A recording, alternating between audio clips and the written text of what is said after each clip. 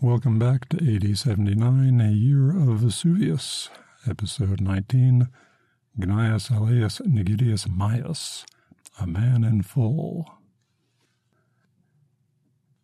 Last time we picked over the limited material concerning Julia Felix, a landowner, and touched on the problems of confusing established fact with speculation. This time, Alleius Nigidius Maius, concerning whom we have considerably more material. Landowner, politician, impresario, civic benefactor, one of the most important men in Pompeii, also a landlord. Again, start with the house. This one located on the opposite end of town, a block or two away from the Forum. When originally excavated in the 19th century, it was dubbed the House of Pansa in honor of the campaign poster Pansa for Edile gracing one side of the entrance. The name stuck, but not for good, as we shall see.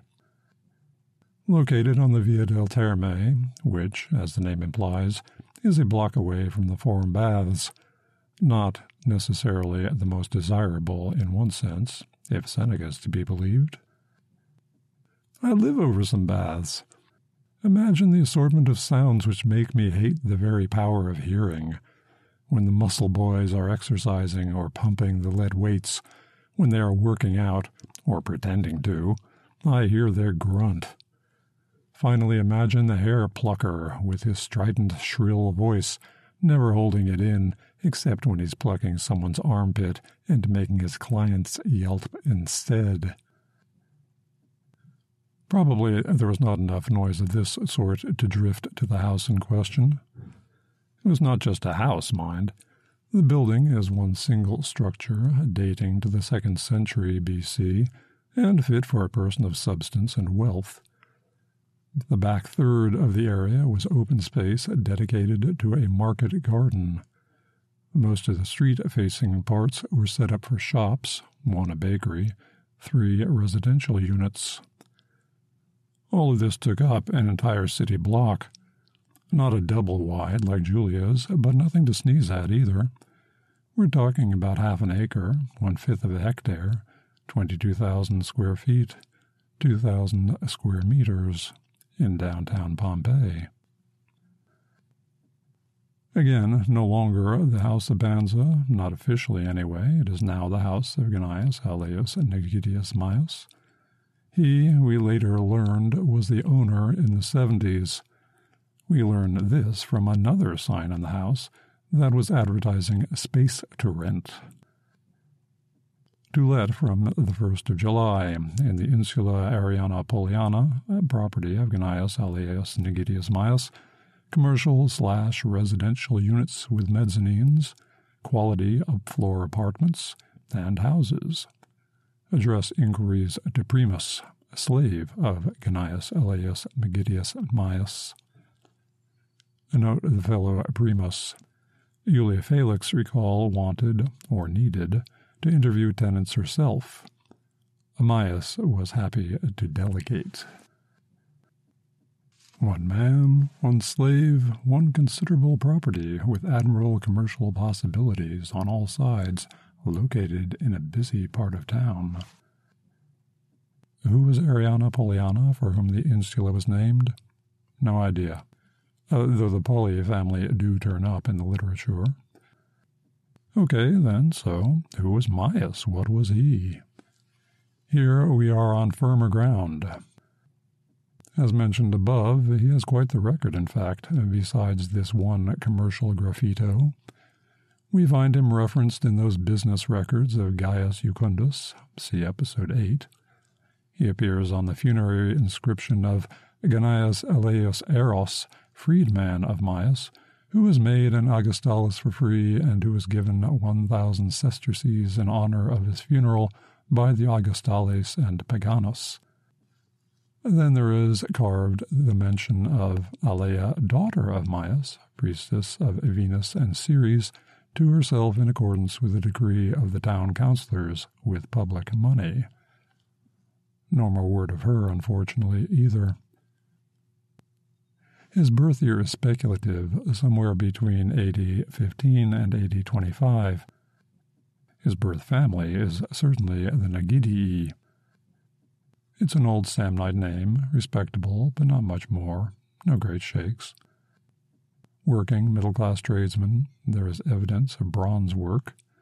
That said, someone of the Nigidii family must have been successful enough to marry a member of, or perhaps a freed slave of, the decidedly upscale Alleius family, a crew with deep roots, deep pockets, and many honors.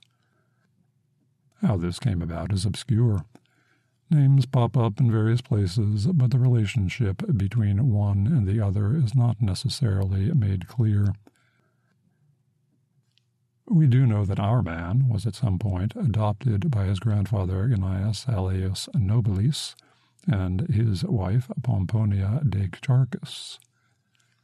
Scholars argue that both grandparents were freed slaves of that family on the grounds that Decharchus suggests a freed background and her husband is therefore unlikely to belong to the elite, probably being a freedman himself.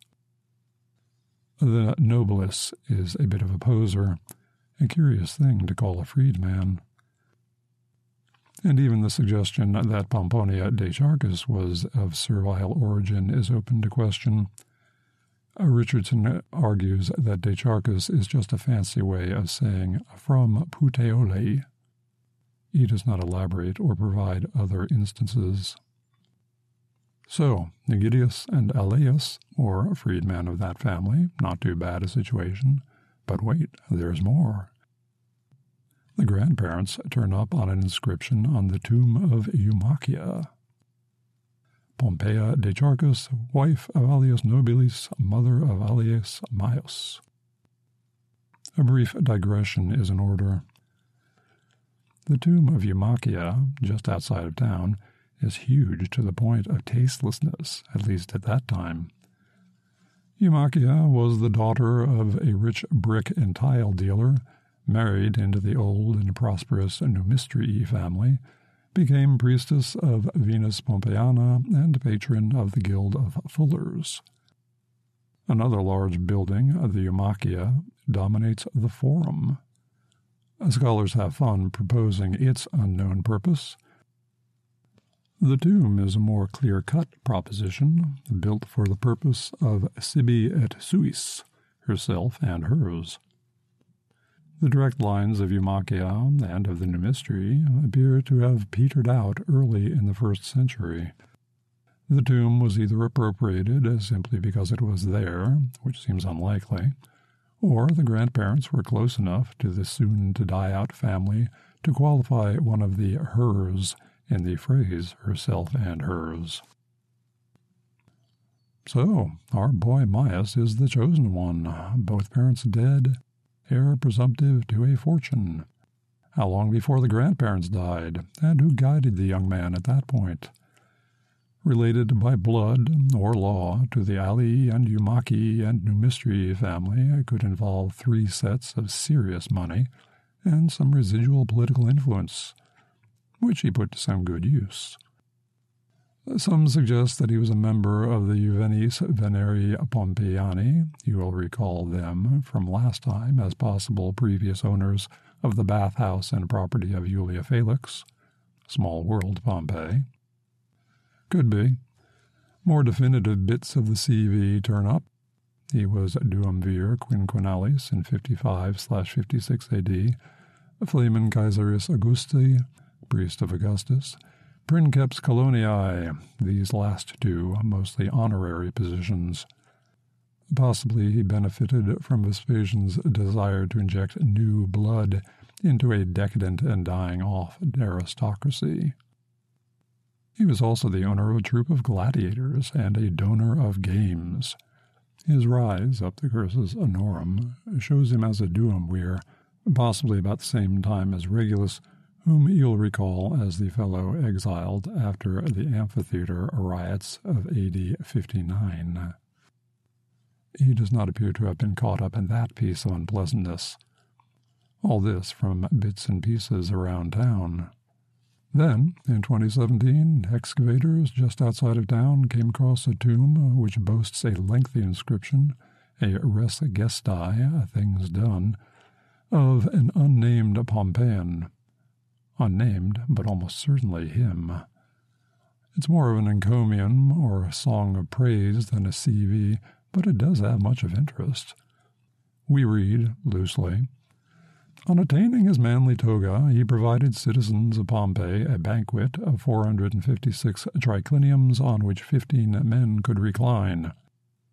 He underwrote a gladiatorial show of 416 gladiators so grand and magnificent that it matched any noble colony founded by Rome. Now, as his office coincided with a famine, for 4 years he fed the populace, for his concern for his fellow citizens outweighed that for his own patrimony. Where a bushel of wheat was quoted at 5 denarii, he bought it and put it at the disposal of the people for 3 half-denarius coins. And to ensure that his generosity reached all, he distributed to the citizens individually through his friends a quantity of baked bread for the equivalent of 3 half-denarii coins.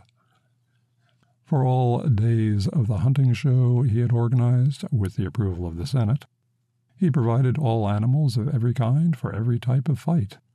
And when Caesar gave the order to deport all the sentenced families from the city beyond the 200th mile, to him alone was granted permission to bring native Pompeians, or 2 men named Pompeius, back to their homeland. On the occasion of his marriage, he distributed the sum of 50 bronze numii to each decurion, 20 silver denarii for each Augustale, and 20 numii for each of his countrymen. Twice he organized free large shows for the community. For all these things, by popular demand, the Senate agreed that he be co-opted as patron, while the duovers reported that he himself declined, stating that as a private citizen he was not able to be patron. So loosely reads the one marble inscription, very fulsome, again, more a eulogy than a CV, but it's what we have. And it gives us a few insights into the life and times. No offices he held are specifically noted, just the bounty on offer from the ridiculously rich. And we can infer a little influence he had with Nero from the line about bringing home some proscribed locals after the stadium riot of AD 59. The 10-year ban did not include animal hunts, the sort of thing mentioned in the inscription, and as of AD 62, presumably to cheer up the remaining Pompeians who survived the earthquake, the ban was reversed in its entirety. One would like to know a little more about the relationship between Maius and Nero. The public banquets at his coming of age between 15 and 17 are interesting. We have seen the inscription of the Isis temple, see episode 7, which honors the young boy whose money and freedman status enabled the cult to restore their damaged temple. No such public piety is from Maius. Perhaps his religious impulses ran in other directions, but only the banquet. The banquet is something of a puzzle. 456 tricliniums, each for 15 guests. That's a lot of furniture for starters, assuming it was random furniture. 6,840 servings, if you do the math. Was it just adult men, or were wives and children invited? Much carpentry, never mind cushions and pillows, that would presumably have this one-time use. Where were they put? In the forum? What of the kitchens? Where was the food prepared? And the entertainment, of course. Can't have a good blowout banquet without entertainment. Again, we would like to know more. The bread. Not an imperial dole, but personal from him, and likely marked as such with bread stamps with his name on them. Small bronze or iron stamps pressed into the unbaked loaves attesting to the ownership of the bread. We are, after all, talking about a time when bakers did for all comers, and there could be confusion over whose was whose. In this case, any lucky recipient would know exactly whom to thank. The 416 gladiators, can that be right? 208 pairs? Or does he mean individual bouts? Over what period of time? Many days, certainly, perhaps weeks. How long can one sustain interest in gladiatorial fights? Or are the numbers misprints by a carver who had never gotten the hang of Roman numbers? Many questions, many possible interpretations, many scholars devoting their energies and expertise to coming up with suitable answers. There was more to the tomb, of course. It is a good guess that another piece of marble, a long carved relief of gladiators duking it out with each other and with wild animals, a bit of marble that was found in the area in the 19th century, was part of this same tomb. You can see it in the Naples Archaeological Museum. Maius's interest in gladiatorial games is elsewhere confirmed by announcements of the same put up in his name. At least 5 specific announcements of upcoming events survived the eruption, some of them years out of date. A brief program in some, procession, hunt, combat, and a number of gladiators involved, 20 to 30, which makes that figure of 416 more than a little eyebrow-raising. Most signs underscore that his games are free to the public. His games were such a thing that there is one graffito that says nothing more than, "Good fortune to Gnaeus Alleius Maius, the leading games giver." All good things, all bad things as well, come to an end, and the tomb, assuming, as we do, that it is his, shows that our hero did not live to see the eruption, which suggests a wonderfully comfortable life from start to finish. We can also imagine a man who could have been a complete and utter pig of human being, but was not. We can wonder about his daughter, the priestess, and whether she survived the catastrophe, and if so, how well placed was she to carry on? Nicely, we hope. If there are any other descendants, they are lost in the ashes. The philosophically and romantically minded can argue which is his greater legacy, bread and circuses and a few coins for his fellow Pompeians, or his scattered words, one funeral inscription, one real estate for rent sign, already out of date by the time of the eruption, and many outdated circus posters. For us, there's hardly any question. The words. Makes you think. Next time, Rosalia, Days of Wine and Roses. The Romans liked roses, a lot. The Rosalia was a festival in which roses were the center of attention. Until then, thank you for listening.